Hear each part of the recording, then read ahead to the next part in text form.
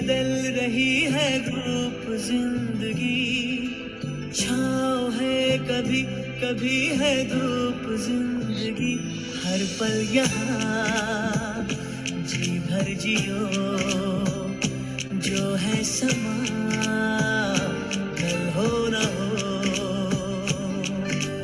हर घड़ी बदल रही है रूप जिंदगी, छाँव है कभी कभी है धूप जिंदगी, हर पल यहाँ. Good evening, friends, and welcome to the show of Mirror Wisdom Reflected. It's a great pleasure to have a beautiful host this evening who's going to enthrall us for the next 1 hour. For my viewers across the world, Chitralekha Mate, Pranam, good morning in United States, good evening in European countries, and late evening in Singapore, Hong Kong. આ શોમાં આવવા માટે ખૂબ ખૂબ આભાર. ચિત્રલેખાએ ઘણો આનંદથી આપણને આ ફેસબુક લાઈવ પર બતાવી રહ્યા છે. તમને મજા આવશે એ જરૂર છે. તમારા પ્રશ્નો હોય તો જરૂર લખીને મોકલાવજો યુટ્યુબ પર કે ફેસબુકમાં. ઘણો આનંદ થાય છે. વધારે સમય ન લેતા હું આગળ વધું છું. તો ये जो बात है, today we have a very interesting person with us. मैं अगर कहूँ तुम सा हंसी कायनात में नहीं है कहीं, तारीफ ये भी तो सच है कुछ भी नहीं, तुमको पाया है जैसे खोया हूँ, कहना चाहूँ भी तुमसे क्या कहूँ, किसी ज़बां में भी वो लफ्ज़ ही नहीं जिनमें तुम हो या क्या तुम्हें बता सकूँ. Friends, we have great pleasure in having one of the world-renowned, absolutely great artist, Sonu Nigam. He was born early in 1973 in Faridabad to a very humble background from where he is here. We are going to have a very interesting show what he did and where he is. He's a multilinguistic man. He's a singer, music director, actor. He eats, breathes and lives music. He has sung in multiple languages. Hindi, Kannada, Bengali, Gujarati, Tamil, Telugu, Marathi, Nepali, Malayalam, Tulu. I am surprised how many languages. I'd heard always that music had no language. Music had no barriers. But Sonuji proves to us that yes, any language is a good language. He's known as the modern Rafi. I wouldn't say modern Rafi. He is Sonu Nigam. Rafi Saab used to be there earlier on. Of course, everybody looks up to him. He's a tall figure. But he is a man who would be looked upon for centuries to come. That is Sonu Nigam. He has won multiple awards, including a nomination for the Academy Award also. He was born in Faridabad, father from Agra, mother from Garhwal. His sister Tisha Nigam, who's also a professional singer. He started his singing career way back when he was small. His father used to be singing around and was a great singer himself. And Sonu used to assist him.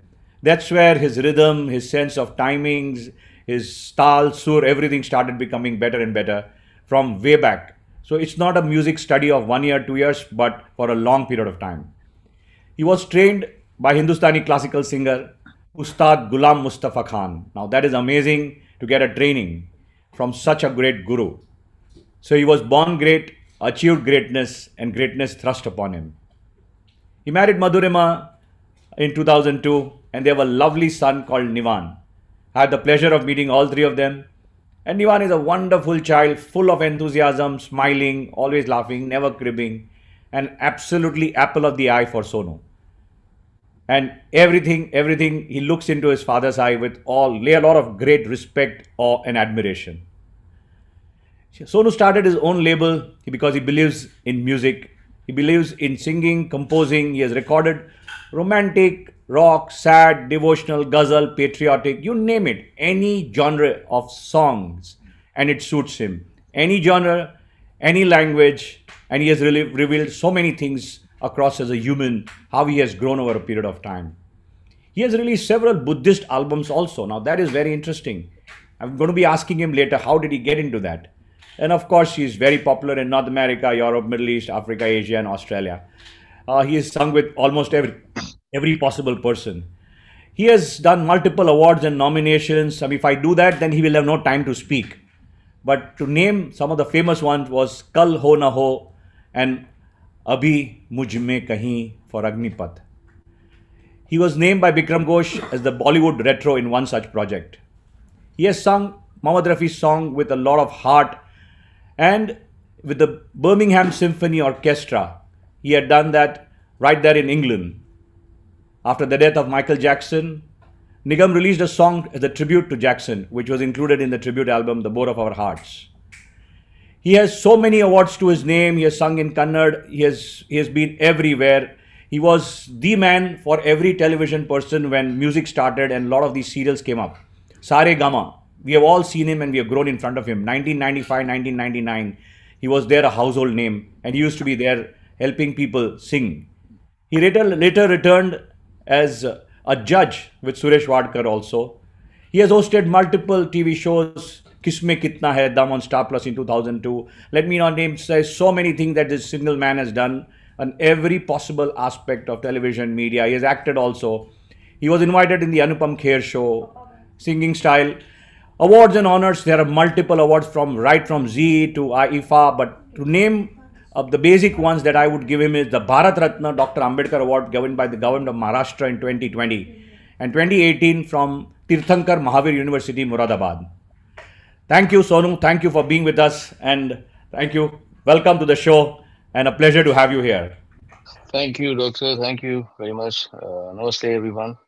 आपने तो मेरे बारे में इतना कुछ बोल दिया कि मैं खुद भी सोच रहा हूँ कि आप ही बोलते रहे, मैं सुनता रहूं, अपनी तारीफें, अपना बखान सुनता रहूं. Thank you so much for your kind words. Great, welcome. And अभी मुझ में तो ये नहीं है कि मैं इतना ज़्यादा बोल सकूं. बोलना वक्त आपका है, आपको बताना है, बहुत कुछ बताना है. सर, आप music, you love music. I've seen you always, even while working out, I've seen you working out, we have worked out together, and I've seen you humming tunes, and you've been always with everything. When did you get interested in music? See, everybody is born with some faculty which outshines the other faculties. I am a person of varied interests.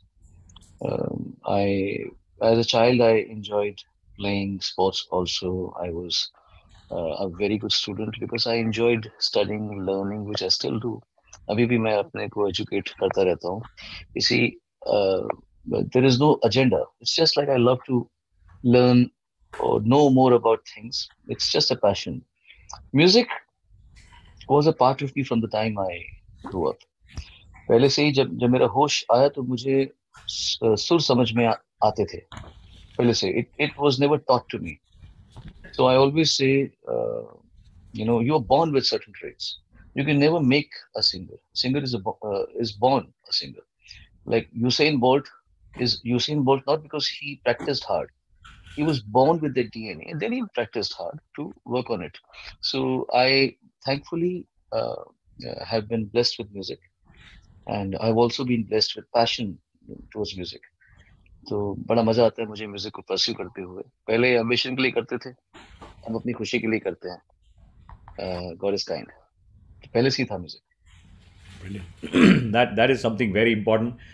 There are a lot of geniuses born in this world, sir, but they have outperformed in a particular thing, but they have left out many other things because they become lazy. They take things for granted. But we have seen you working very hard in the past 30 years. It's not that you've taken the gift given to you for granted. You nurtured it, you made it better, you worked on it hard, and that's where you came up with everything.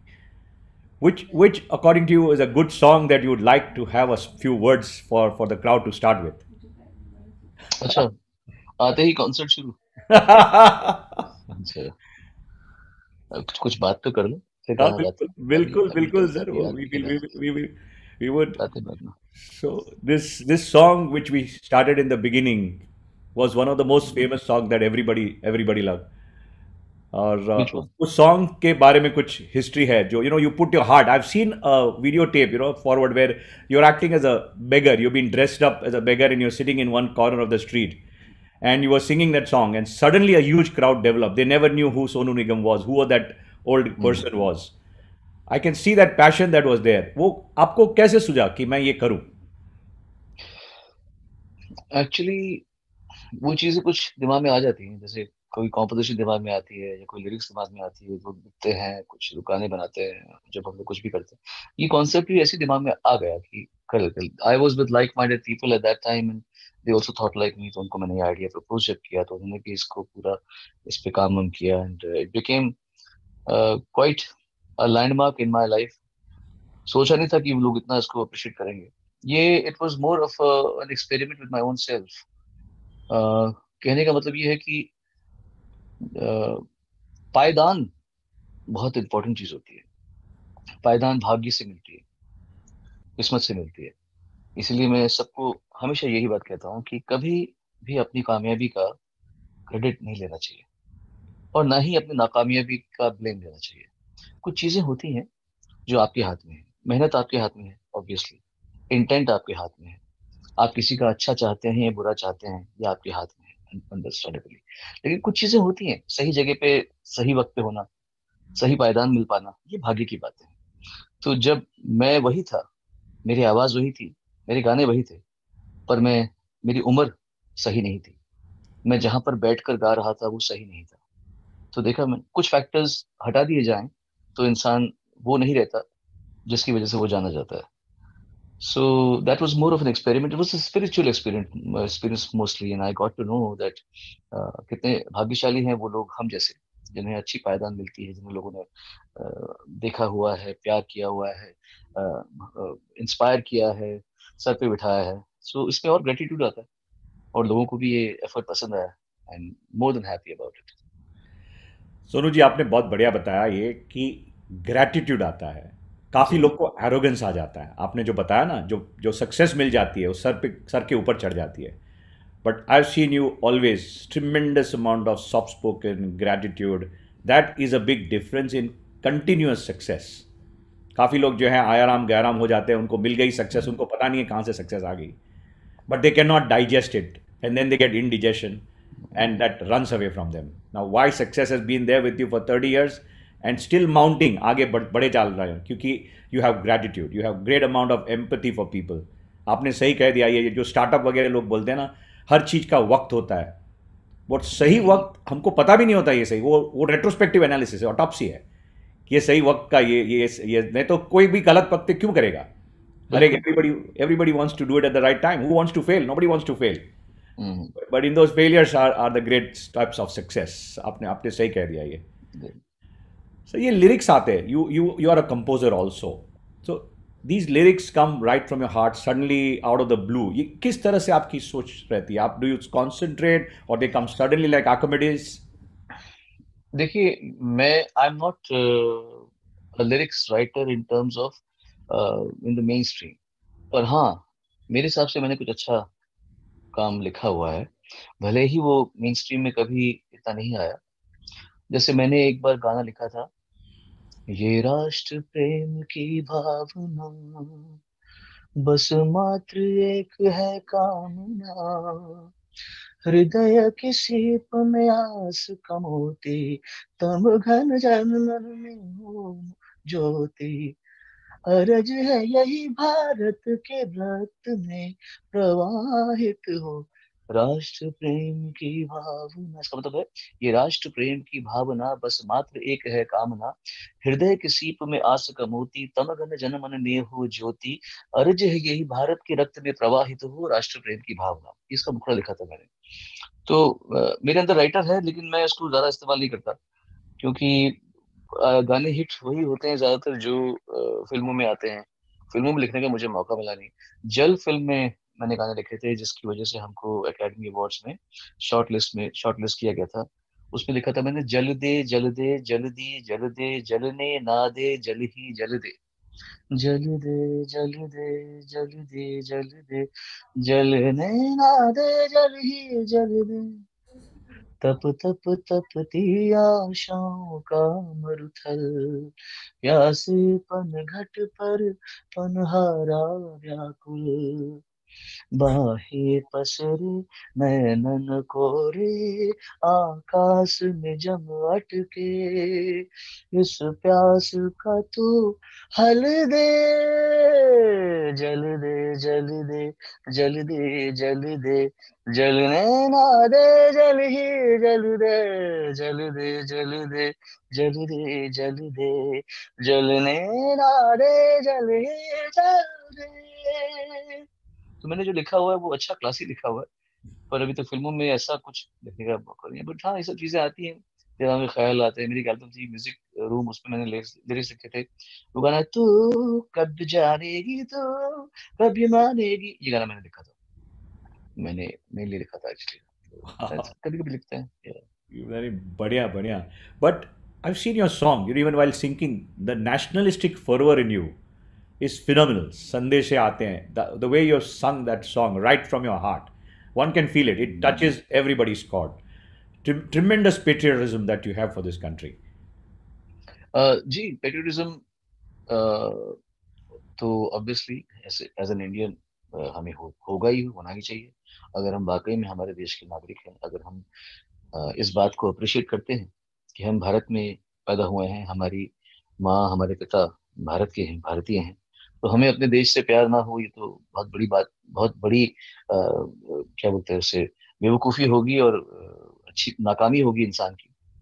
पर मैं ये भी मानता हूँ कि Patriot इंसान तभी genuine होगा, जेन्यूनली पेट्रियोट तभी हो सकता है जब वो वसुधैव कुटुंबकम को माने, जब वो ये माने कि पूरी दुनिया हमारा एक परिवार है, या पूरा, क्योंकि हम इंडिया में, इंडिया के जो हमारा कल्चर है, वो एक धर्म नहीं है, वो एक वे ऑफ थॉट प्रोसेस है।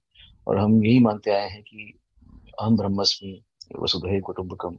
तो पेट्रियोट होने का मतलब ये नहीं है कि मेरा ही देश अच्छा है और बाकी देश खराब है, ये सही पेट्रियोट नहीं हुआ। पेट्रियोट हम तब अच्छे होते हैं जब हम हर देश को, या हमारे किसी भी, हम अपने को अच्छा करें। लेकिन कुछ लोग पेट्रियोटिज्म का मतलब ये समझते हैं कि बाहर के देशों की बुराइयां की जाएं, उन्हें छोटा दिखाया जाए, अपने को सबसे अच्छा दिखाया जाए। तो ये पेट्रियोटिज्म नहीं है, इनफैक्ट ये देश के प्रति बहुत बड़ा बहुत बड़ी नाइंसाफी है, क्योंकि देश का उसमें कि देश की बदनामी होती है। एक जैसे मेरे परिवार में अगर मेरा बच्चा सबको ये बोलता फिरे आई एम द बेस्ट, मेरे पापा बेस्ट हैं, तो एक टाइम पर ऐसा आएगा कि लोग बोलेंगे तू पागल है। अगर मेरा बच्चा अच्छा बिहेव करेगा तो नेचुरली मेरे परिवार की इज्जत बढ़ेगी। वैसे ही हर पेट्रियोट की ये जिम्मेदारी है कि वो ऐसा बिहेव करे कि उसका देश का नाम रोशन हो, ना कि देश की नाक कटे। इसलिए मैं पेट्रियोट हूँ, पर सिर्फ मैं उस सेंस में पेट्रियोट नहीं हूँ जैसे लोग समझते हैं। वो सोशल मीडिया वाला पेट्रियोट नहीं हूँ Two thumbs up, all those मैं। lines on Facebook, Instagram, वो उसकी ज़रूरत नहीं है. जैसे आपने कह दिया, जी बहुत important कह दिया. The whole ji situation of globalization, how we can learn so much from the world. There's so much to be learned from every person. Otherwise, we'll not grow. अगर मैंने कह दिया कि मैं नंबर वन हूँ, हम्म, तो मैं कभी सीखने वाला नहीं हूँ. I remember ji Mr. Bachchan's statement once, when he sat on the last row. He said, last row से ही first row में आ सकता हूँ मैं. मैं first row में बैठ गया तो फिर आगे नहीं बढ़ सकता हूँ.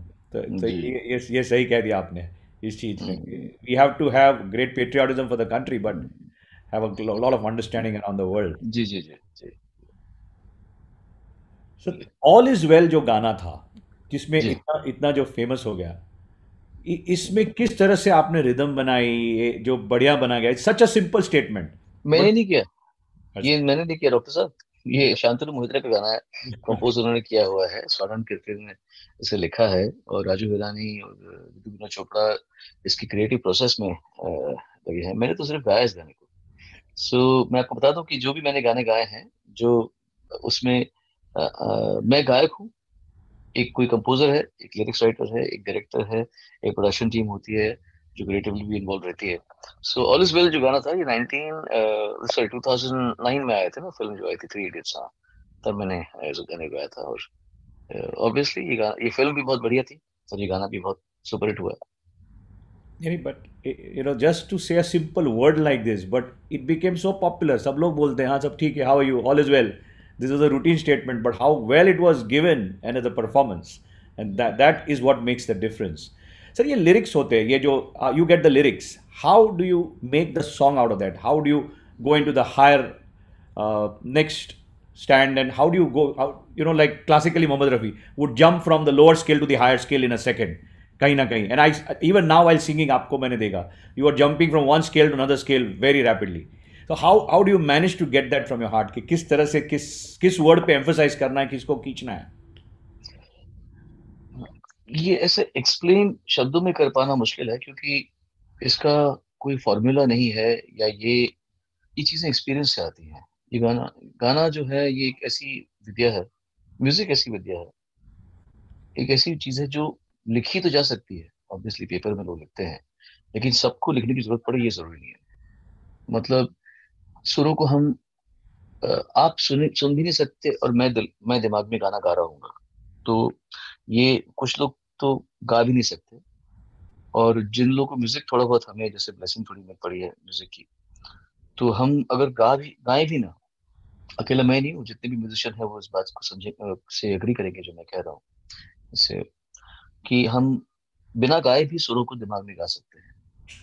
तो ऑब्वियसली ये चीजें ऐसी हैं कि इसका कि मैं जंप, अगर मैं सुरों में अच्छी तरह मेरा इख्तियार है, मेरा कंट्रोल है, तो वो तो रियाज से भी आता है। कुछ तो बाय बर्थ आता ही है ऑब्वियसली। मैंने कहा ना, जैसे कि कोई इंसान तगड़ा पैदा होता है, कुछ कुछ लोग होते हैं जिनके मसल्स बिना वर्कआउट के भी इतने होते हैं हाथों के। कुछ लोग होते हैं जो लंबे पैदा होते हैं, कुछ लोग हाइट में कम पैदा होते हैं बट स्ट्रांग होते हैं, कुछ लोग लंबे होते हैं पर तगड़े नहीं होते। तो ये सब चीजें होती है। तो म्यूजिक भी ऐसी चीज है, गायकी विद्या सीखी भी जाती है, लेकिन काफी बाय बर्थ आती है। लता जी सिर्फ सीख के नहीं बनी है, आशा जी सीख के नहीं बनी है, इनकी डीएनए में म्यूजिक है।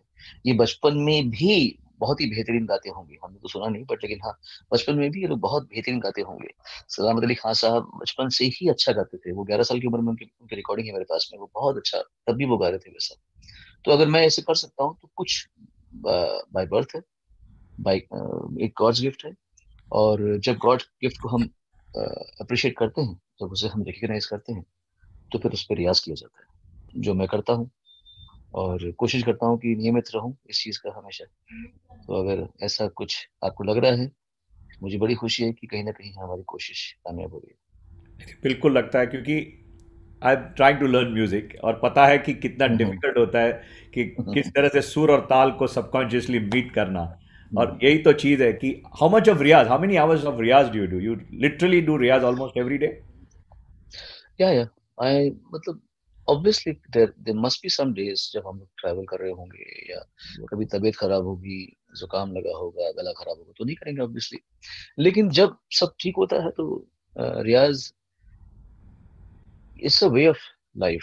फिर वो आप गिनते नहीं है कि मैंने आज 2 घंटा किया या 1 घंटा किया। और आजकल तो ये चीज आ गई है बहुत अच्छी, आईफोन छोटे उसमें मैं रखता हूँ। ये है आए तबला प्रो, इसमें मैं लगाता हूँ तानपुरा लगाता हूँ।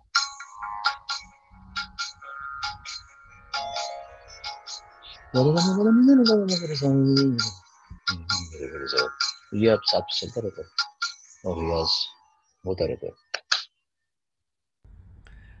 Great great great. तो दोनों, क्योंकि मैं इसलिए पूछ रहा हूँ आपको, काफ़ी हम्म, मेरे दोस्त लोग हैं जो म्यूज़िक सीख रहे हैं, वो अभी देख रहे हैं आपका शो।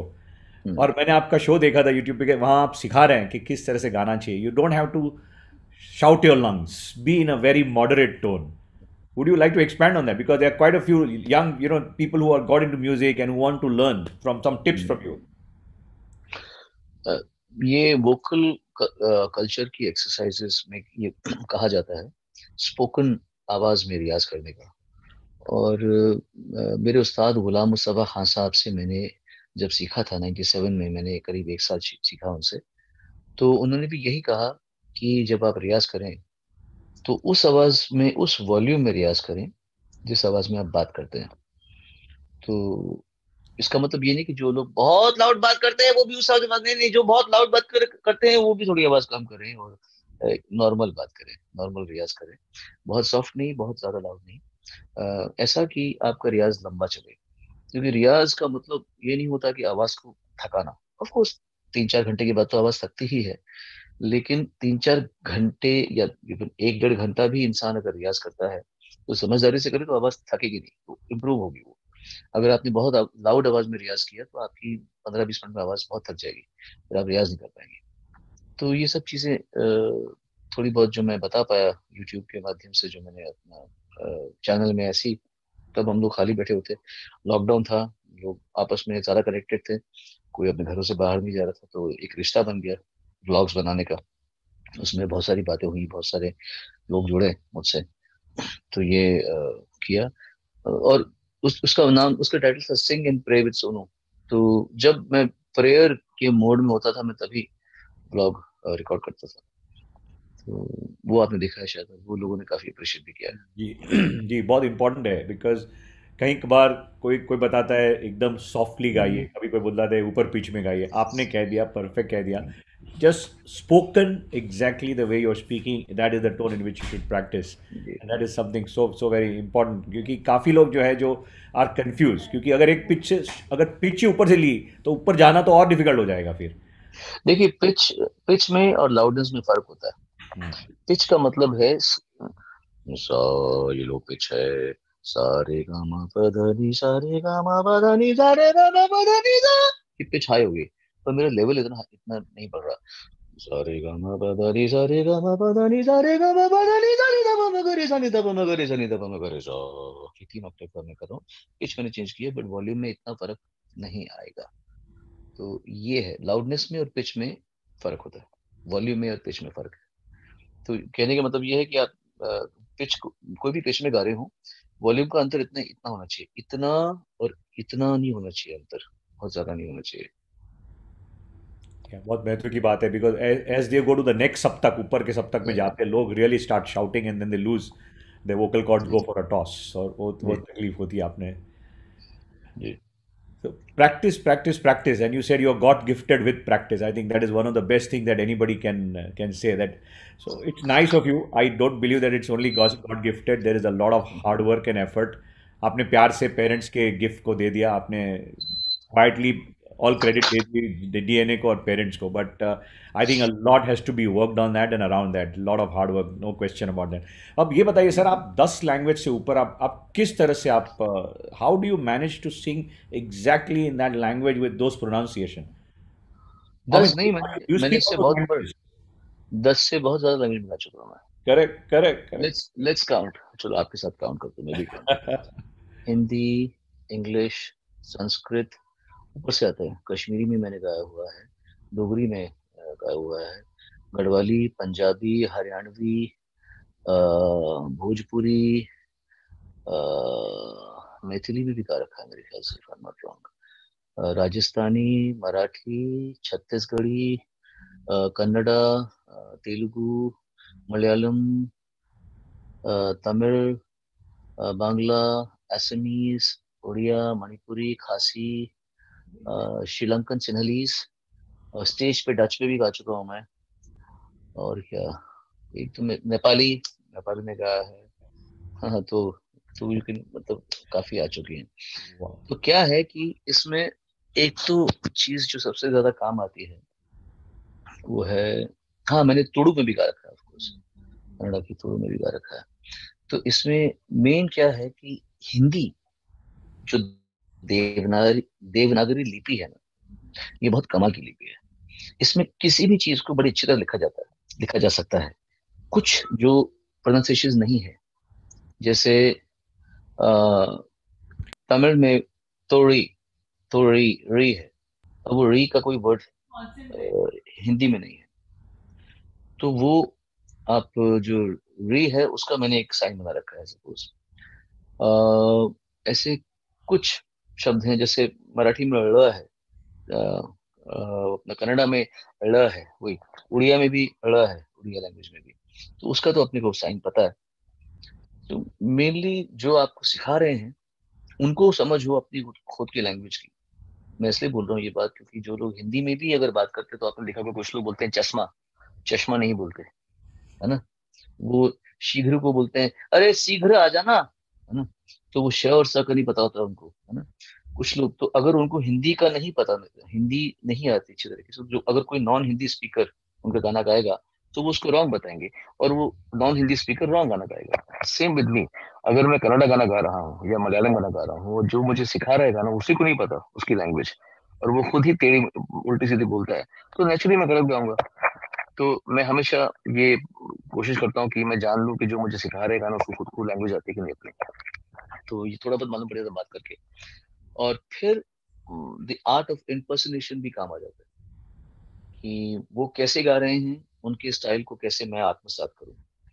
तो हमेशा कोशिश ये करता हूँ, मैंने उड़िया गाने बहुत सारे गा रखे हैं, कन्नड़ा गाने मैंने बहुत सारे गा रखे हैं, मराठी गाने बहुत गाए हैं, बांग्ला गाने गाए हैं काफी। तो यस, ये मुझे अच्छा सौभाग्य मिल गया कि I think I would be perhaps इस जनरेशन का अकेला बंदा हूँ जिसने इतनी भाषा में गाना गाया हुआ। Wow, that is amazing. This is something which I did not know for sure. Itni languages. I mean, I fell short. Number of cuts on my hands are less than what the number of languages. That is, I lost the counts. I couldn't count it in the end.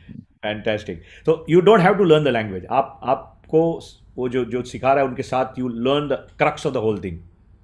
मैं क्या करता हूँ, मैं जब गाता हूँ तो मैं जब मैं लैंग्वेज लिख लेता हूँ अच्छी तरीके से, जब मैं उसका उच्चारण समझ लेता हूँ, जब मैं उसका उच्चारण समझ लेता हूँ, तब मैं उस हर जो वाक्य में गा रहा होता हूँ, हर सेंटेंस का मैं मतलब समझता हूँ। I always ask them the meaning of, so I ask them, अच्छा अगर ये है कि मेरे दिल में आग लगी है, सपोज मेरे दिल में आग लगी, तो मैं उनसे पूछता हूँ आग का शब्द क्या है, what is that word that that means आग। तो फिर मैं उस शब्द को आग की तरह कैसे मैं पेश कर सकता हूँ, मैं इस पे ध्यान देता हूँ।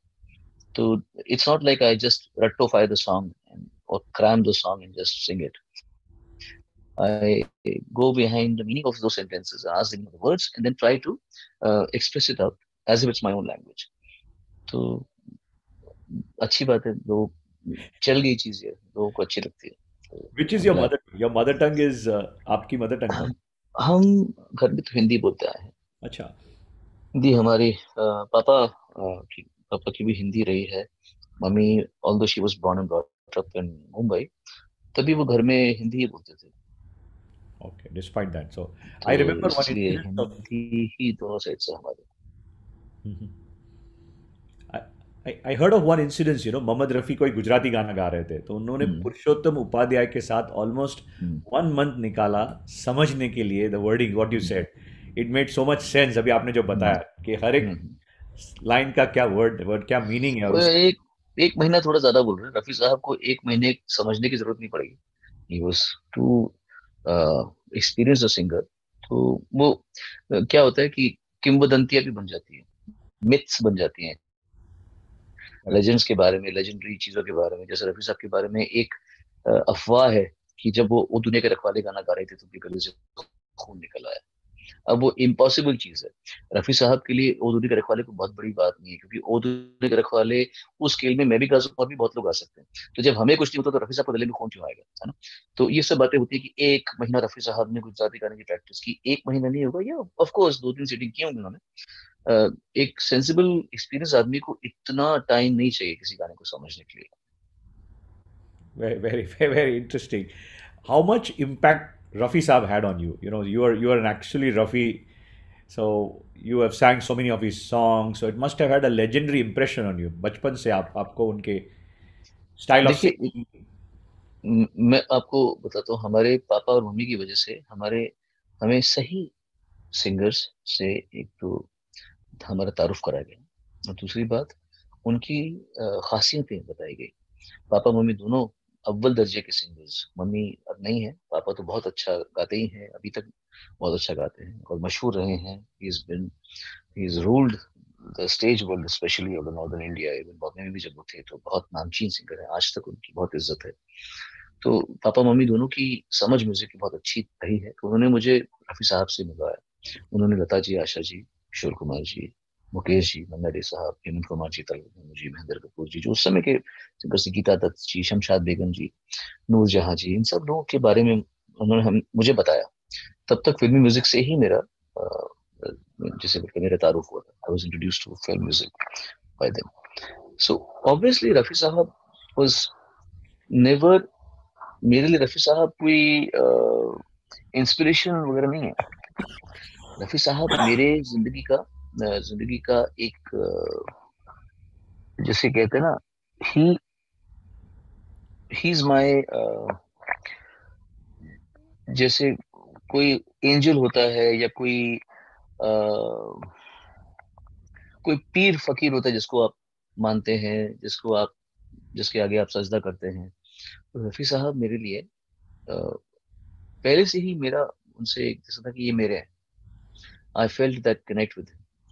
तो मैं उनको सुन सुन के जो बड़ा हुआ हूँ, उनके गानों को, उनकी गजलों को, हर चीज को सुन सुन के बड़ा हुआ हूँ। बहुत I karmically have connect with Rafi sahab. तो हमेशा मुझे यही लोगों ने ये कहा है कि इवन दो मैं उनका कोई ब्लड रिलेशनशिप नहीं हूँ, लेकिन हर कोई इस बात को जानता है कि अ, रफी साहब का मुझसे बहुत ही एक अलग सोल रिश्ता है। क्योंकि मैं उनको बहुत ज्यादा, मैंने उनको पढ़ा है, बहुत उनका अध्ययन किया मैंने। मतलब रफी साहब को जितना मैंने अ, उनका अध्ययन किया है, मुझे नहीं लगता कि कोई और इस बात को क्लेम कर सकता वाह है। वाह और वाह। इसका मतलब ये नहीं है कि मैंने एक्चुअली ये मेरे अंदर में ना भगवान ने एक दे रखा है कि मैं जब किसी की इज्जत करता हूँ तो मैं उनको अच्छी तरह इम्पर्सनेट कर पाता हूँ। तो किशोर कुमार जी, मुकेश जी, मतलब people know that I can impersonate all these people. I was going to और come to आज के that. सिंगर्स को भी मैं कर सकता हूँ। तो ये सब चीजें रफी साहब का भी, it was an impersonation, it started with impersonation. जैसे लोग जानते हैं कि मैं उदित नारायण जी का या कुमार शर्मा जी का या कैलाश खेर का, इन सबका इम्पर्सनेट करता हूँ। रफी साहब को मैंने इम्पर्सनेट ही किया था जब मैंने उनको सीखा। पर मेरा नकल से ऊपर का मामला है मेरा। जब मैं किसी के पीछे पढ़ता हूँ, जब मैं समझने की कोशिश करता हूँ, तो it becomes a study. it doesn't become a mock, it doesn't remains like a comedy or a mockery or something to make people laugh. Whenever I impersonate somebody, it is an ode to them. I treat it like an ode, so it's never a caricature. Yeah. It's an ode to them. It's getting their nuances, it's understanding where अगर वो गाएंगे तो वो कहाँ सांस लेंगे, Ah, कौन से वर्ड को वो एक्सप्रेस करेंगे, कौन से वर्ड को वो छोड़ देंगे, okay. किधर उनका एम्फेसिस एम्फेसिस आएगा। Yeah. तो ये सब जो स्टडी है मेरी, ये नेचुरली मुझ में आती है। मैंने कोई इसके लिए कोई कोर्स नहीं किया है या मैं इसके लिए बहुत एफर्ट नहीं करता। वो नेचुरली मुझे आ जाता है कि हाँ, मैं इनका गाना गा रहा हूँ तो ये ऐसे गा रहे हैं।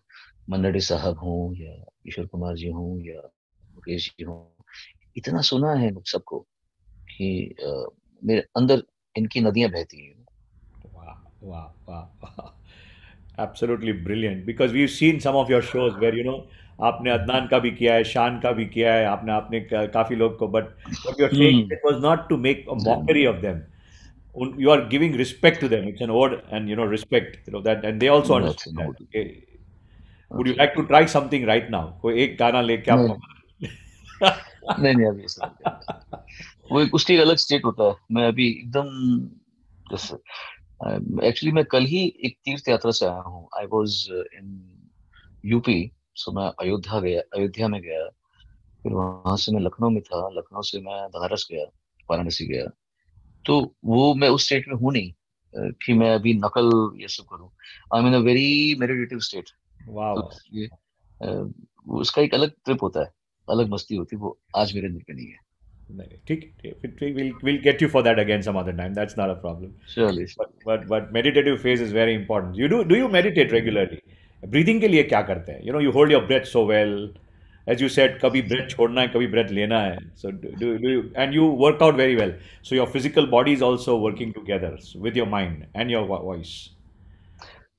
देखिए, मैं ये मानता हूँ कि we are only going to get older. ऐसा तो है नहीं कि हम उल्टा चल रहे हैं कि अब तो हम जवान ही होने वाले हैं। We only going get older if you respect yourself a bit, थोड़ा बहुत।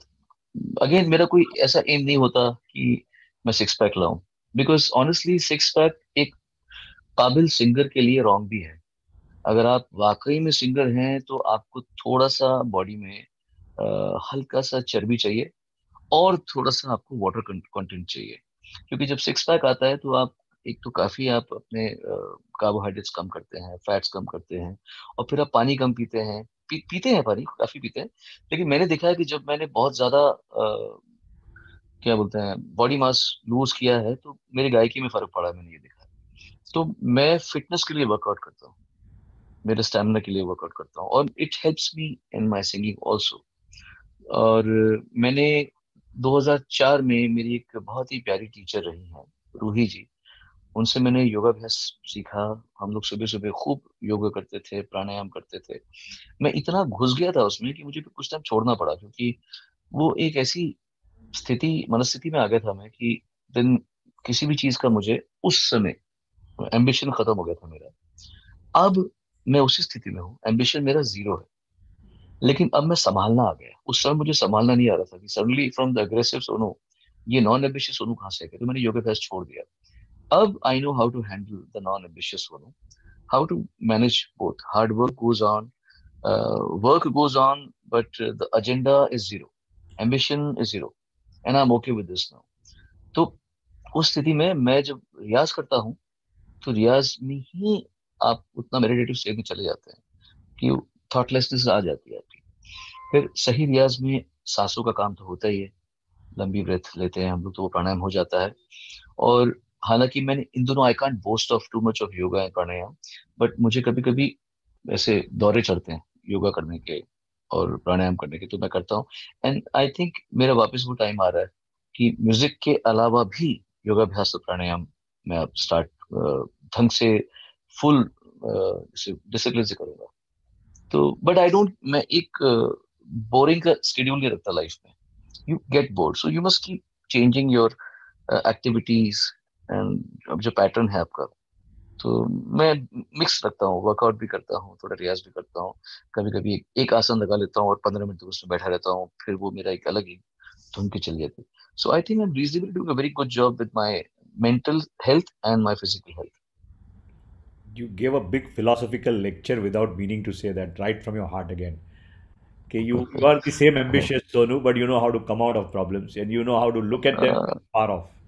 And you stay. हाँ, वो अभी मुझसे कोई पूछता है, आप जैसे कोई इंटरव्यू होता है, मुझसे पूछता है 5 साल बाद आप कहाँ देखते हैं अपने आप को, मैं बोलता हूँ कहीं नहीं। बोलते नहीं नहीं, आप मजाक कर रहे हैं। मैं क्या देखूंगा?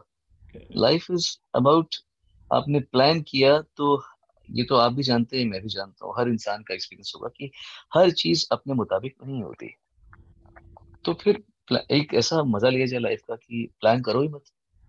Let's be open for surprises. जैसे हम बचपन में, अभी हमारे बच्चे के बचपन में सांता क्लॉज क्रिसमस में आता है और हम कुछ गिफ्ट देते हैं, तो बच्चे को सरप्राइज मिलता है कि आज सांता क्लॉज ने ये दिया। So why don't we treat our lives like a Christmas every day and let's see what awaits us. So मेरे लिए कोई एम्बिशन अब इतनी चीज नहीं रही। That's why I think I lead a much more content and happy life. So you're ready to adapt, you're ready to change because you're open to change. You know things will change, all that planning और बड़ी बड़ी scenario जो corona के पहले बोल रहे थे कि ये क्वार्टर में ये हो जाएगा, सबकी छुट्टी हो गई वहाँ पे। तो देखिए आपने डॉक्टर, वो हमारे पास ऑप्शन क्या है? आप और हम, ये जो भी ऑप्शन क्या है? कुछ नहीं, हम कुछ तो, हमें पता है कि जो होना है वो तो होगा ही, और जो नहीं होना है वो कितना भी कर ले वो नहीं होगा। सारी दुनिया स्तब्ध रह गई है कि अचानक कोरोना में हुआ क्या, लोगों ने क्या क्या प्लान बनाए थे हॉलीडेज के, अपने पैसे। किसी ने सोचा था कि कभी ऐसा होगा कि फिल्में बननी ऑलमोस्ट, मतलब नहीं। 30-20% फिल्में बननी बंद हो गई हैं। थिएटर्स अब जाके थोड़े बहुत खुले हैं, वो भी वहां पे लोग नहीं आ रहे। हमारे कॉन्सर्ट्स बंद हैं। सिर्फ डॉक्टर्स पे काम चल रहा है बस, आप लोग का तो बस। बाकी हम में से किसी का भी काम, हम सबका बंद ही है। So, अब मालूम पड़ा कि हमने गलती कर दी, we should have thought of choosing medical as a profession. Great one, Sonu. But so इस बात पे, I have formed this, I patented this law called law of default in my life. I learned that in medicine way back in my own experiences. You are born out of no choice, you will die out of no choice. You could not choose your parents, you could not choose the country of your origin, you could not choose your blood group, you could not choose the color of your skin, color of your hair, you could not choose almost everything in this world, you could not choose. Everything came by default. You're born to a parent who was singing and वहाँ से जैसे आशा जी, लता जी के father भी थे वहाँ पे, आपने बचपन से ये देखा, काफ़ी लोगों ने नहीं देखा होता है. Mozart was born with what he was born with. So it's so much of default criteria and people try to, credit होती है ना, तो सब बोलते हैं कि मैंने बहुत कुछ कर दिया, तभी वो यही तो मैंने डिफॉल्ट. आपको कहा अभी, अभी तो मैंने यही कहा आपको ना, यही बात। यही यही यही बता रहा हूँ. I loved it when you said that. I was listening to every word of what you saying. और जब पढ़ती होती है तभी बोलते हैं कि सर्कमस्टेंसेस और दुनिया और ऐसा वैसे लग खराब हो गया. एग्जैक्टली, हाँ, वही वही वही। बट इट पर हैपेंड बाय डिफॉल्ट, और ये होना ही है, आगे पीछे चलते रहना है ये सब चीज में आप. Exactly. Right. What is the difference between a concert and when you are doing a show? You have to give a live performance, concert non-stop, and your recording studio में गाना जो होता है आप, your pace is, आपको 3.5-4 minute में ये गाना फिनिश करना है, वहाँ पे you can pull as much as you want on a concert. How do you see the difference between that? Basic छोटा सा डिफरेंस है। एक है कि हमको जब रिकॉर्डिंग हॉल में कोई भी गाना गाता है, मैं गाऊँ या किशोर कुमार जी गाते होंगे या लता जी गाती हैं या गाती होंगी, जब भी गाते होंगे, तो एक हमें माहौल बना होता है, गाना गा रहे हैं, गाने पे ही ध्यान केंद्रित है। और फिर वो गाना कितना भी अच्छा हो, अगर उसको अच्छी तरह पेश ना किया जाए तो गाना कभी कभी खो जाता है। तो एंड यूजर और आपके बीच में बहुत सारे माध्यम हैं।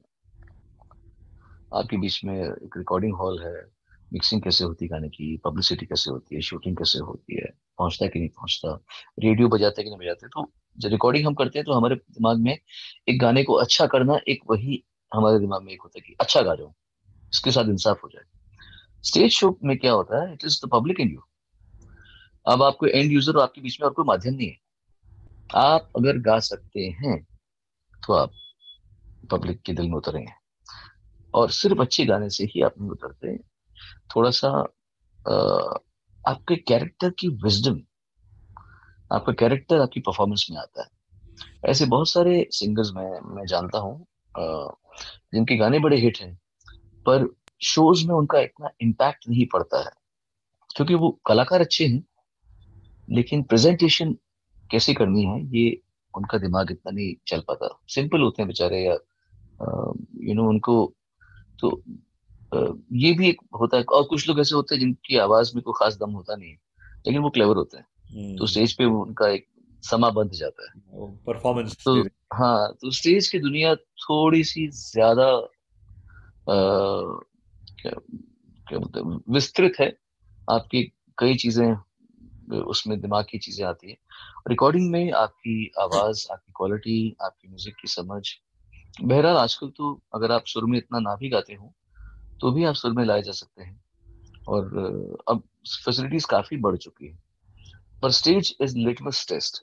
आपने कितना रियाज किया है, आप कितना अच्छा गाते हैं, आपकी असली काबिलियत क्या है, वो छुप नहीं सकती। ऐसा। आप बहुत बढ़िया कह दिया. It's a litmus test. एक जी। बीट मिस हो गई, आपका ध्यान यहाँ से यहाँ हो गया एक हम्म। सेकंड में, you are dancing, you are jumping, but you are coordinating with everything. Musician full concert, so many people are there, and जी। कहीं ना कहीं पता चल जाता है कि there is something are not synchronous. जी हाँ, जी हाँ। So sweet that you said. Very, very, very important that all of us have to learn. कि concert जो है, it's not an easy performance. It looks very hmm. smooth. कि but पीछे कितनी मेहनत की जाती है कि how are you trying to coordinate all these activities? Huge. वो एक बड़ा अच्छा शेर है, मुझे शेर तो पता नहीं है, लेकिन उसका शेर भी कुछ ऐसे है कि अ,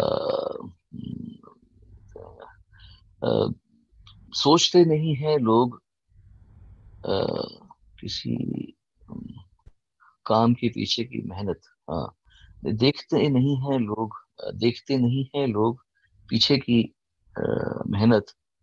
लोग आसानी को आसान समझ लेते हैं। Very, very true. I बस being बस a surgeon, I can tell you one thing, that when a third person who's not ever seen surgery says कि ये तो मैं भी कर सकता हूँ, that that is the surgeon who's actually a good surgeon in our language. मैं छोटा नया आदमी बोलेगा, अरे ये तो क्या बड़ी चीज़ है, ये तो इतना आसान सा चीज़ है, मैं कर सकता हूँ आराम से. तो ऐसी आप हिमाकत होती है लोगों की। अच्छा। tell me something about your son. He's a very, very sweet guy, Nivan. Very, very sweet. Always looking hmm. towards you for enthusiasm. Even before he says the word, he's looking into your eyes. कि पापा क्या कहेंगे? He's grown I up hope, well. I hope. कभी कभी मुझे लगता है कि अ, अभी तक क्योंकि ज्यादातर वो अपनी माँ के साथ में रहता है, तो मुझे लगता है कभी कभी अभी तक मैं डिप्राइव्ड महसूस करता हूँ अपने आप को, क्योंकि बेटे का माँ से संबंध जो होता है वो बड़ा प्रगाढ़ होता है, और उसकी माँ है भी बड़ी डोमिनेटिंग। वो है थोड़ी सी तो वो चाहती है कि हर चीज उसके कंट्रोल में रहे। मधुरिमा में ये खास बात है। तो वो तो बट हाँ, मेरा बेटा जो है वो उस मामले में एक हम मैं और मधु दोनों हम लोग भगवान को बहुत थैंक यू बोलते हैं कि इतना अच्छा लड़का, इतना अच्छा बच्चा, इतनी अच्छी सोल हमारे घर में आई है। He is literally a very elevated soul, और वो इंस्पायरिंग है। मैं उसका पापा हूँ, मैं उसका फादर हूँ। मुझे छोटू बोलता है, मैं उसको छोटू बोलता हूँ प्यार से। लेकिन मैं उसके तहे दिल से इज्जत करता हूँ। He is a very good boy, and just because he is younger to me, that doesn't mean I don't treat him as somebody who's inferior to me, who's younger to me. हाँ, मतलब कभी कभी मुझे लगता है कि वो मुझे कम प्यार कर रहा है, तो फिर मैं उसको बोलता हूँ छोटू यू नॉट डूइंग। तो फिर वो मुझे बोलता है अरे अब तो बड़ा हो रहा है वो, he is now a teenager. So, but I really love him and I respect him. Everybody loves their child, but I not just love him, I also have a lot of reverence for him. And मुझे पता है कि वो किसी बड़े purpose के लिए दुनिया में आया है। वो सिर्फ अ, कामयाब होने के लिए या नाम कमाने के लिए नहीं आया। क्योंकि नाम तो बहुत लोग कमा लेते हैं आजकल, तो कोई भी कमा लेता है नाम। पैसा भी बहुत लोग कमा लेते हैं, भगवान करे उसको कभी किसी के आगे हाथ फैलाने की जरूरत ना पड़े। लेकिन जिस तरीके से उसका एटीट्यूड है, जिस तरीके से उसकी समझ है, जो उसका दिल है, वो बहुत ही गहरा दिल है और बड़ा अच्छा उसके सोच समझ। I think he is born for something bigger. I bless him that he does something which which suits his demeanor, his soul, and his enlightenment. True, very true. I have seen him, from right from childhood, इतने सालों से देखा है मैंने। पर mummy के पीछे घुस जाता था वहाँ से, how he started smiling, but never cribbing, crying और something. He is always looking to mom side, but when you are there he is totally dedicated to you. He is looking at every small one flicker of your eyelid and he can change his mind.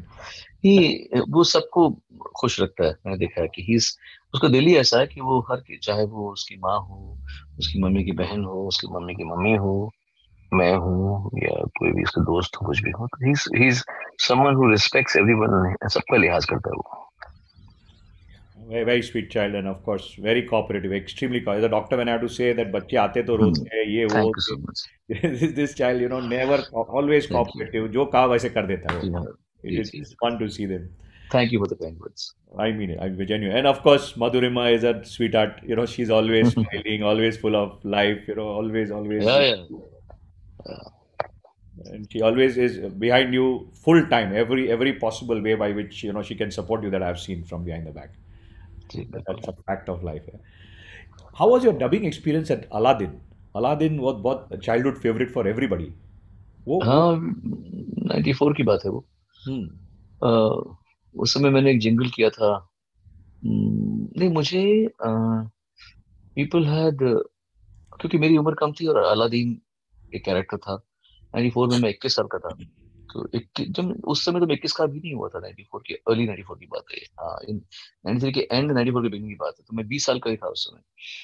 तो तब मुझे बुलाया गया था और मैंने उसका गाने के लिए बुलाया गया था। दिन जब मैंने गाना गाया उसका, तो सपनों का जहां ऐसी जगह दे ही नहीं, हमें कोई रोके ना और टोके ना, हम करें जो दिल कहे, I hold you world, ये गाने का हमने बोला। तो उन्होंने तो मुझे बोला कि you want try for the dubbing for Aladdin. I said okay. And I think अभी भी मैंने देखा कहीं पर आया था कि the most suitable ever voice for any character in India, not even Amitabh Bachchan ji, not, मतलब उन्होंने इतना कर चुके हैं।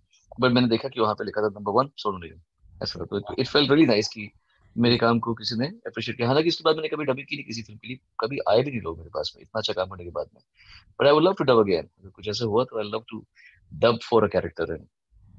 क्योंकि मेरे अंदर में कई आवाजें हैं, तो मैं बहुत सारी आवाज में बात कर सकता हूँ। That's interesting. So you can change your pitch. You can change from कहीं ना हम्म। कहीं आप काफी कुछ you must have tried so many experiments with your own voice. मस्ती है, मस्ती मस्ती में कहते हैं बिल्कुल बिल्कुल। इसको। A lot of your songs are so soulful and nice. Which is the one which is still very close to you? If you say number one, which changed your career and your life, that's when Sonu Nigam realized that I'm Sonu Nigam now.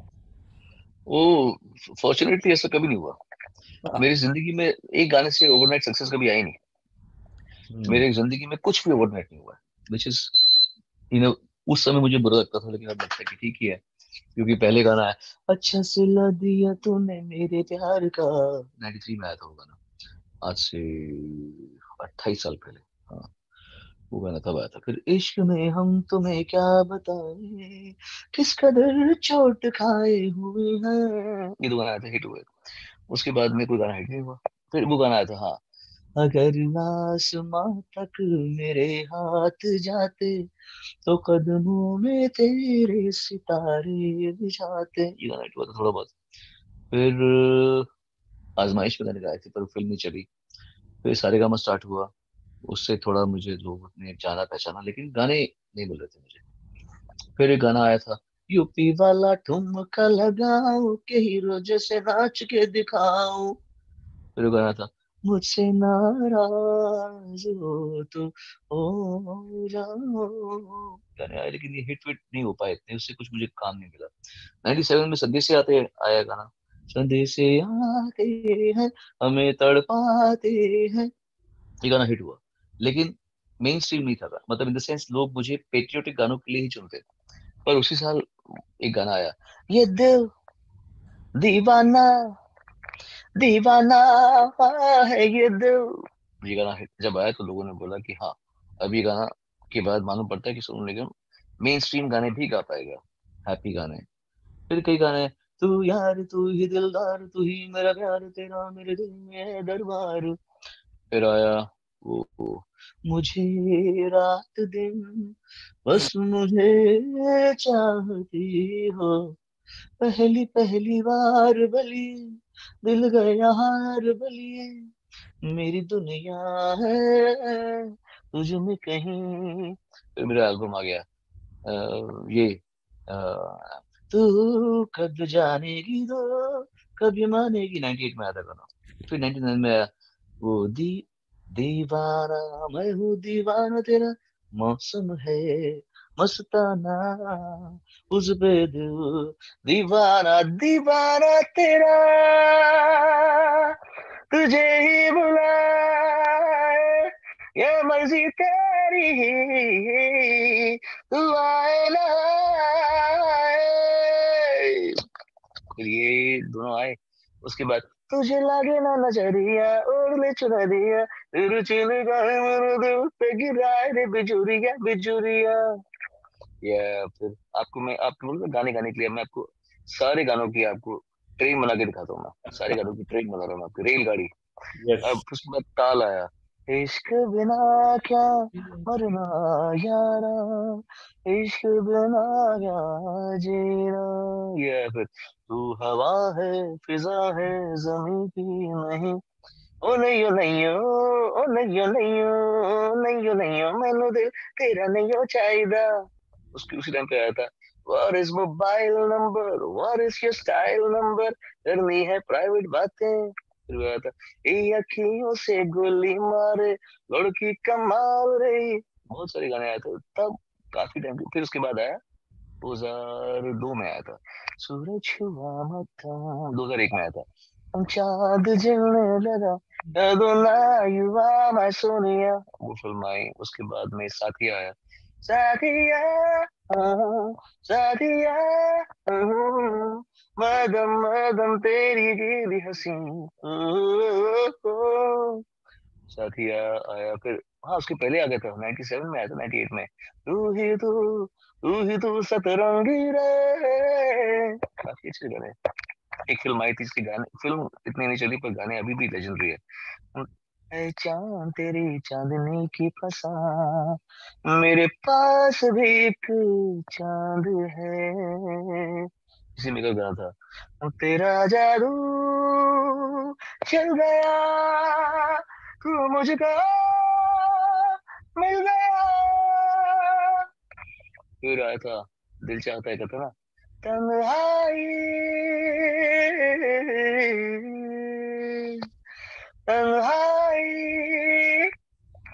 गाना आया था। फिर आया, हर घड़ी बदल रही है रूप जिंदगी, छाँव है कभी कभी है धूप जिंदगी, हर पल यहाँ जी भर जियो, जो है समा कल हो न हो।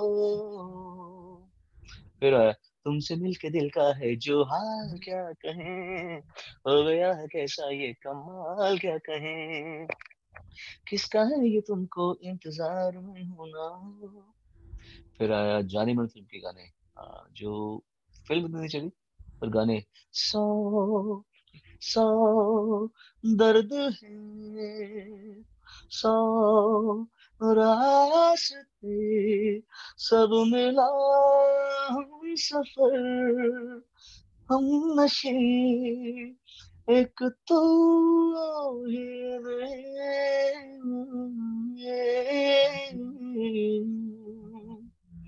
ये आया। फिर आया सोनिया, वो बाद में आया था, बाद में जो जो मेन गाना था। फिर ऑल इज वेल आया ऑफ कोर्स। जब लाइफ हो आउट ऑफ कंट्रोल हो तो को करके गोल, जाने नहीं देंगे तुझे, जाने तुझे देंगे नहीं, पल पल पल पल हर पल, ऐनक पे ऐनक पहने लाठी पकड़े चलते हैं वो शान से, जालिम कांपे थर थर थर थर पकड़ ना ना ना ना, वंदे में था दम, नहीं, वंदे मातरम, वंदे में था दम, वंदे मातरम, ये गाना हिट हुआ था। फिर 2011 में आया जो, 11 नहीं 12 में आया था ना, हाँ, अभी मुझ में कहीं बाकी थोड़ी सी है जिंदगी, ये गाना हुआ। फिर उसके बाद कई ऐसे गाने भी आए जो मस्ती वाले थे। तेरी शर्ट दामन ता बटन सुनी, बालों का तेरे में हाल क्लिप हो गया, ये गाना आया था। फिर अभी आया, माना के हम यार नहीं, लोता है कि प्यार नहीं, ये आया था। और वो अपना, हंस मत पगली प्यार हो जाएगा, हंस मत पगली प्यार हो जाएगा। काफी लंबी रेल बनाई मैंने आपके लिए। आपने कहा था गाना, तो मैंने आपको सारे गाने गा के बता दी जो जो मेरे दिमाग में आए। I mean, how do you remember all these songs and the wordings? You know, it's amazing, amazing. आप जब song perform करते हैं, आप जब recording करते हैं, तो do you kind of by heart the whole song, or you have the wording in front of you? No, no, no. I read it. I write it down. You I write it read down. it. Yeah. That is amazing, amazing that you could remember off and all these songs. They are so much part of your life. And, Yeah. Indian Idol must have Hmm. really helped you change your life there. You know, you were, you know, first you were hosting it, and then you learned all the mistakes from a lot of people वहाँ पे, और then you became the Indian Idol? Indian Idol. नहीं, तभी आप नहीं. Indian नहीं, Idol में तो मैं जज ही आया था. I was judge. a judge in Indian Idol. Okay. Always a judge. Always a judge, and that makes you see the nuances in people कि क्या क्या हो रहा है क्या नहीं young You talent. learn from everyone. I mean, I always say you must remain a student all your life. That medicine teaches us to be very humble. You know, Yeah. classically, 1 lakh surgery कर दी, 1 lakh in one surgery can put you in such a soup in life that you don't know Obviously. where you started. Obviously. जी बिल्कुल. Absolutely. Hmm. There was something that we read in the papers some time back. You know, unfortunately, that there is so much of nepotism and things in film industry. Is it there in the music industry also? आपको लगता है? Nepotism नहीं, but obviously कैंपिज्म होता है, and वो ठीक है, मतलब मेनली क्या है कि अपने अपना काम करते रहना चाहिए। लेकिन हाँ, अगर आप आपकी पूंछ पे कोई पाँव रखे तो उसको हाँ. उसको उसकी जगह दिखाना भी जरूरी है। वो मैं करता हूँ हमेशा। बट मेरा ध्यान हमेशा अपने आप पे रहता है। मेरी लाइफ एक सेल्फी है, और मैं उस सेल्फी में अपने आप को देखता हूँ और खुद को रेक्टिफाई करता हूँ। मैं तभी उत्तेजित होता हूँ, मैं तभी रिएक्ट करता हूँ जब कोई मेरी पूंछ पे पार होता है। अदरवाइज मुझे किसी से कोई प्रॉब्लम नहीं है।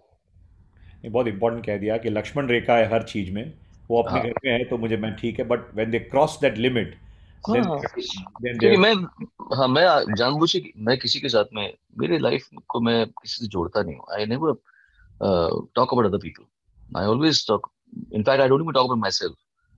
मैं ऐसा हूँ, बड़ी एब्स्ट्रैक्ट बातें करता हूँ। उसमें अगर तो कैपिज्म होती है ऑब्वियसली। लोग, people like to work with the people whom they feel comfortable with, and people like to be the bosses. कभी कभी ऐसे भी होता है कि there are a lot of people who do not, most of the people are get intimidated by somebody's uh, command over his work or his craft. They feel comfortable when they can dominate. control, they can dominate. ऐसा होता है। और ये आज की बात नहीं, ये ह्यूमन नेचर है। ह्यूमन नेचर ऐसा है कि वो जीनियस को हमेशा थोड़ा सा नीचे दिखाने की कोशिश करता है। और बाद में कभी कभी मालूम पड़ता है, जैसे गलीलियो के बारे में था, जब गलीलियो ने कहा था कि earth is not the centre of solar system, sun is the centre of solar system. तो जेल में डाला था ना गलीलियो को। मतलब वो कह रहा है कि मैं तुमको प्रूव कर सकता हूँ, पर वो मानना नहीं है। तो ये एक होता ही है सबके साथ। सो वन मस्ट जस्ट अपने काम पे, क्राफ्ट में। आजकल तो हम लकी हैं कि कम से कम एक डायरेक्ट रिश्ता है हमारा लोगों से, लोगों का प्यार। अभी मैं यूपी के ट्रिप ट्रिप में गया था, the kind of love I received, फिर आंखों में आंसू आ जाते हैं। तो ये एक अच्छी चीज है कि हम अपने काम पे फोकस करें। और हाँ, ये बताना भी जरूरी है कि you can't mess with us, वो जरूरी है बताना। क्योंकि एक बार अगर वो तीसरी आंख खुल गई, तो फिर रुकेगी नहीं। बिल्कुल बिल्कुल सही कह दिया आपने. You are a nice human being unless you are provoked tremendously and that is I think it happens with everybody. Anybody who has self-respect and who is aware of his uh, his caliber, जिसको अपने काम पे respect है, जिसको अपने काम का सम्मान है, वो कभी भी मीडियोकर व्यवहार बर्दाश्त नहीं करेगा।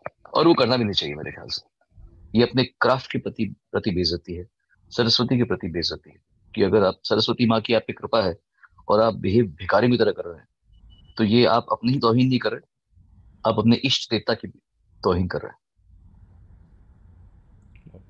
You are a God fearing human. आप हैं। नो, बिल्कुल नहीं। नहीं. God is not to be feared. God is not to be feared at all. मैं बिल्कुल फेयर नहीं करता। I connect with the universe. I connect with the universe, and I feel that there is nothing. God cannot be uh, an entity that is, you know, hell bent on punishing people. जन्नत, जहन्नुम, मैं इस concept को मानता ही नहीं हूँ। मैं ये मानता हूँ कि मेरे अंदर ईश्वर है, मैं खुद ही ईश्वर हूँ, आप भी ईश्वर है। हर चीज जो मेरे अंदर वो ईश्वर है। तो मैं अपने आप से थोड़ा डरता हूँ। इट इज इफ आई, मैं अपने आप से अच्छा बिहेव करूंगा ना, मैं क्यों अपने, जैसे मान लो मुझे मालूम है कि मैं हूँ, मेरे हाथ में अगर मैं उंगली को काट दूंगा तो मुझे दर्द होगा। तो अगर मैं समझ जाऊं कि मैं ईश्वर हूँ, मेरे अंदर में ईश्वर है, और मैं सबके जो जो भी चीज मैं देख रहा हूँ ये ईश्वर है, तो मैं अपने आप को तकलीफ क्यों दूंगा? तो मैं डर के मारे नहीं कर रहा। I have to behave myself and have to learn more about my life out of respect to myself. So there is respect for the universal power that makes all of us. But I don't, मैं एक ही चीज से डरता हूँ बस, वो है cockroach. बस, मैं कॉकरोच से डरता हूँ। It was absolutely fantastic listening to all your thing, आपकी रेल गाड़ी and life journey, your thought process, what the mind behind. Because ये सुना है मैंने कि unless you have a clear heart and a clear soul, you cannot be a good singer. And नहीं नहीं, जरूरी नहीं है, जरूरी नहीं है सर, ऐसा कुछ नहीं है। yeah, ऐसे बहुत सारे लोग हैं जिनको मैं जानता हूँ, बहुत अच्छा गाते हैं। लेकिन अभी एज अ ह्यूमन बीइंग उनको बहुत सीखने की जरूरत है, बहुत oh, जानने की जरूरत interesting. है। किसी के क्राफ्ट से, किसी की विजडम का, I mean, it's not always, क्या बोलते हैं, directly proportional. somebody's craft is not always directly proportional to somebody's wisdom. ऐसे मैंने बहुत सारे लोग देखे हुए हैं जो ऐसे, जिनके अंदर में इतनी सरस्वती बैठी हुई है विद्या की, लेकिन जब वो बात करते हैं तो इतनी छोटी बात करते हैं कि, और मैंने ऐसे कई लोग देखे हैं जिनको म्यूजिक का कुछ आता पता नहीं है, लेकिन बहुत ज़हीन लोग हैं, अ, बहुत अच्छे लोग हैं, उनकी समझ बहुत अच्छी होती है। तो अच्छे म्यूजिक के लिए अच्छे इंसान होने की जरूरत तो है, पर ये कोई अ, ऐसा कोई फैक्टर नहीं है जो हर जगह मिलता है। Very interesting. आपने कह दिया ये. There's a lot of Gujarati crowd watching you. Would you remember hmm. आपने जो गुजराती सॉन्ग गाया गाया है, कुछ एक आध लफ्ज उसके याद है आपको? हाँ मैं देखता हूँ, प्लीज। दोस्त तो याद नहीं होंगे, पढ़ के आना पड़ेगा, रुकिए। देखता हूँ, मेरे एक और फोन है, उसमें मैं वर्ड्स देखता हूँ अगर। ચિત્રલેખાના બધા બધા જે વોચ કરી રહ્યા છે अ, અક્રોસ ધ વર્લ્ડ એમના માટે સોનુજી પોતે ગુજરાતીમાં જે ગાયન ગાયેલું એમણે. अरे रुकिए, मुझे ढूंढने दीजिए पहले। अभी वो उसमें मेरा, रुकिए, मेरे पास है, 1 सेकेंड। अब आपने ये बोला है तो ये हम लास्ट रखेंगे, क्योंकि यस, उसके बाद मुझे कहीं जाना है। Yes. But let me just see if I can, हाँ मेरे पास होंगे। I have to open my iPad, जिसमें मैंने इसका जब मैं गा रहा था तो मैंने इसमें लिखा था।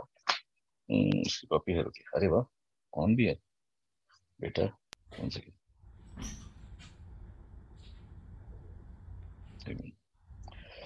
ये, अब आप लोगों को बोर कर रहे हैं तो गैप काफी हो गया है ना, इसकी जगह।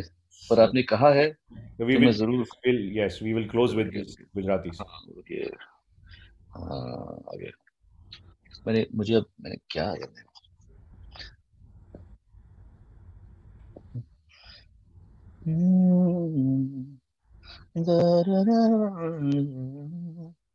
વાલનો દરિયો છે તો છલકતો જાય છે, લાગણી ઘેરાય છે ને તો વરસતો જાય છે, પાપા પગલે તે કીધી ઝાલીને મારો હાથ, જીવની ઢગલી મેં આખી રાખી છે તારે કાજ, પાપા પગલી તે કીધી ઝાલીને મારો હાથ, જીવની ઢગલી મેં આખી રાખી છે તારી કાજ, ઓ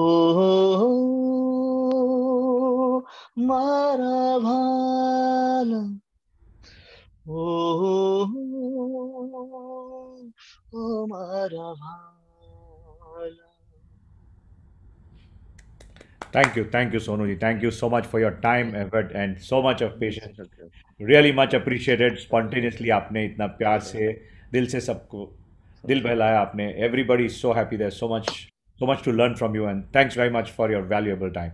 Pleasure, Dr. Saab. Thank you for everything, and you do so much service Wish for the world with your warmth, with your kindness, and with your knowledge of your craft. And आपको तो बहुत लोगों की दुआएं मिलती हैं, हमारी भी आपके साथ में हमेशा। thank you. Thank you for all the love. Thank you, everybody, and thank you for being with us. We're signing off for today. Thank you so much. Good night, everyone. Thank you, thank you, thank Navneet, you, Thank you, sir. Navneet ji, thank you for Thank thank you being very much, you, sir. thank you, Thank Anupam. you. thank you. They This have is been our main fantastic. support behind for the technical man, Yeah. and this is being relayed non-stop well because of our people. And Right. Pooja is my daughter. She's not there right now, but she's the one who's handling the show behind the scene. Thank you, everyone. Thank you, sir. Thank you. Thanks.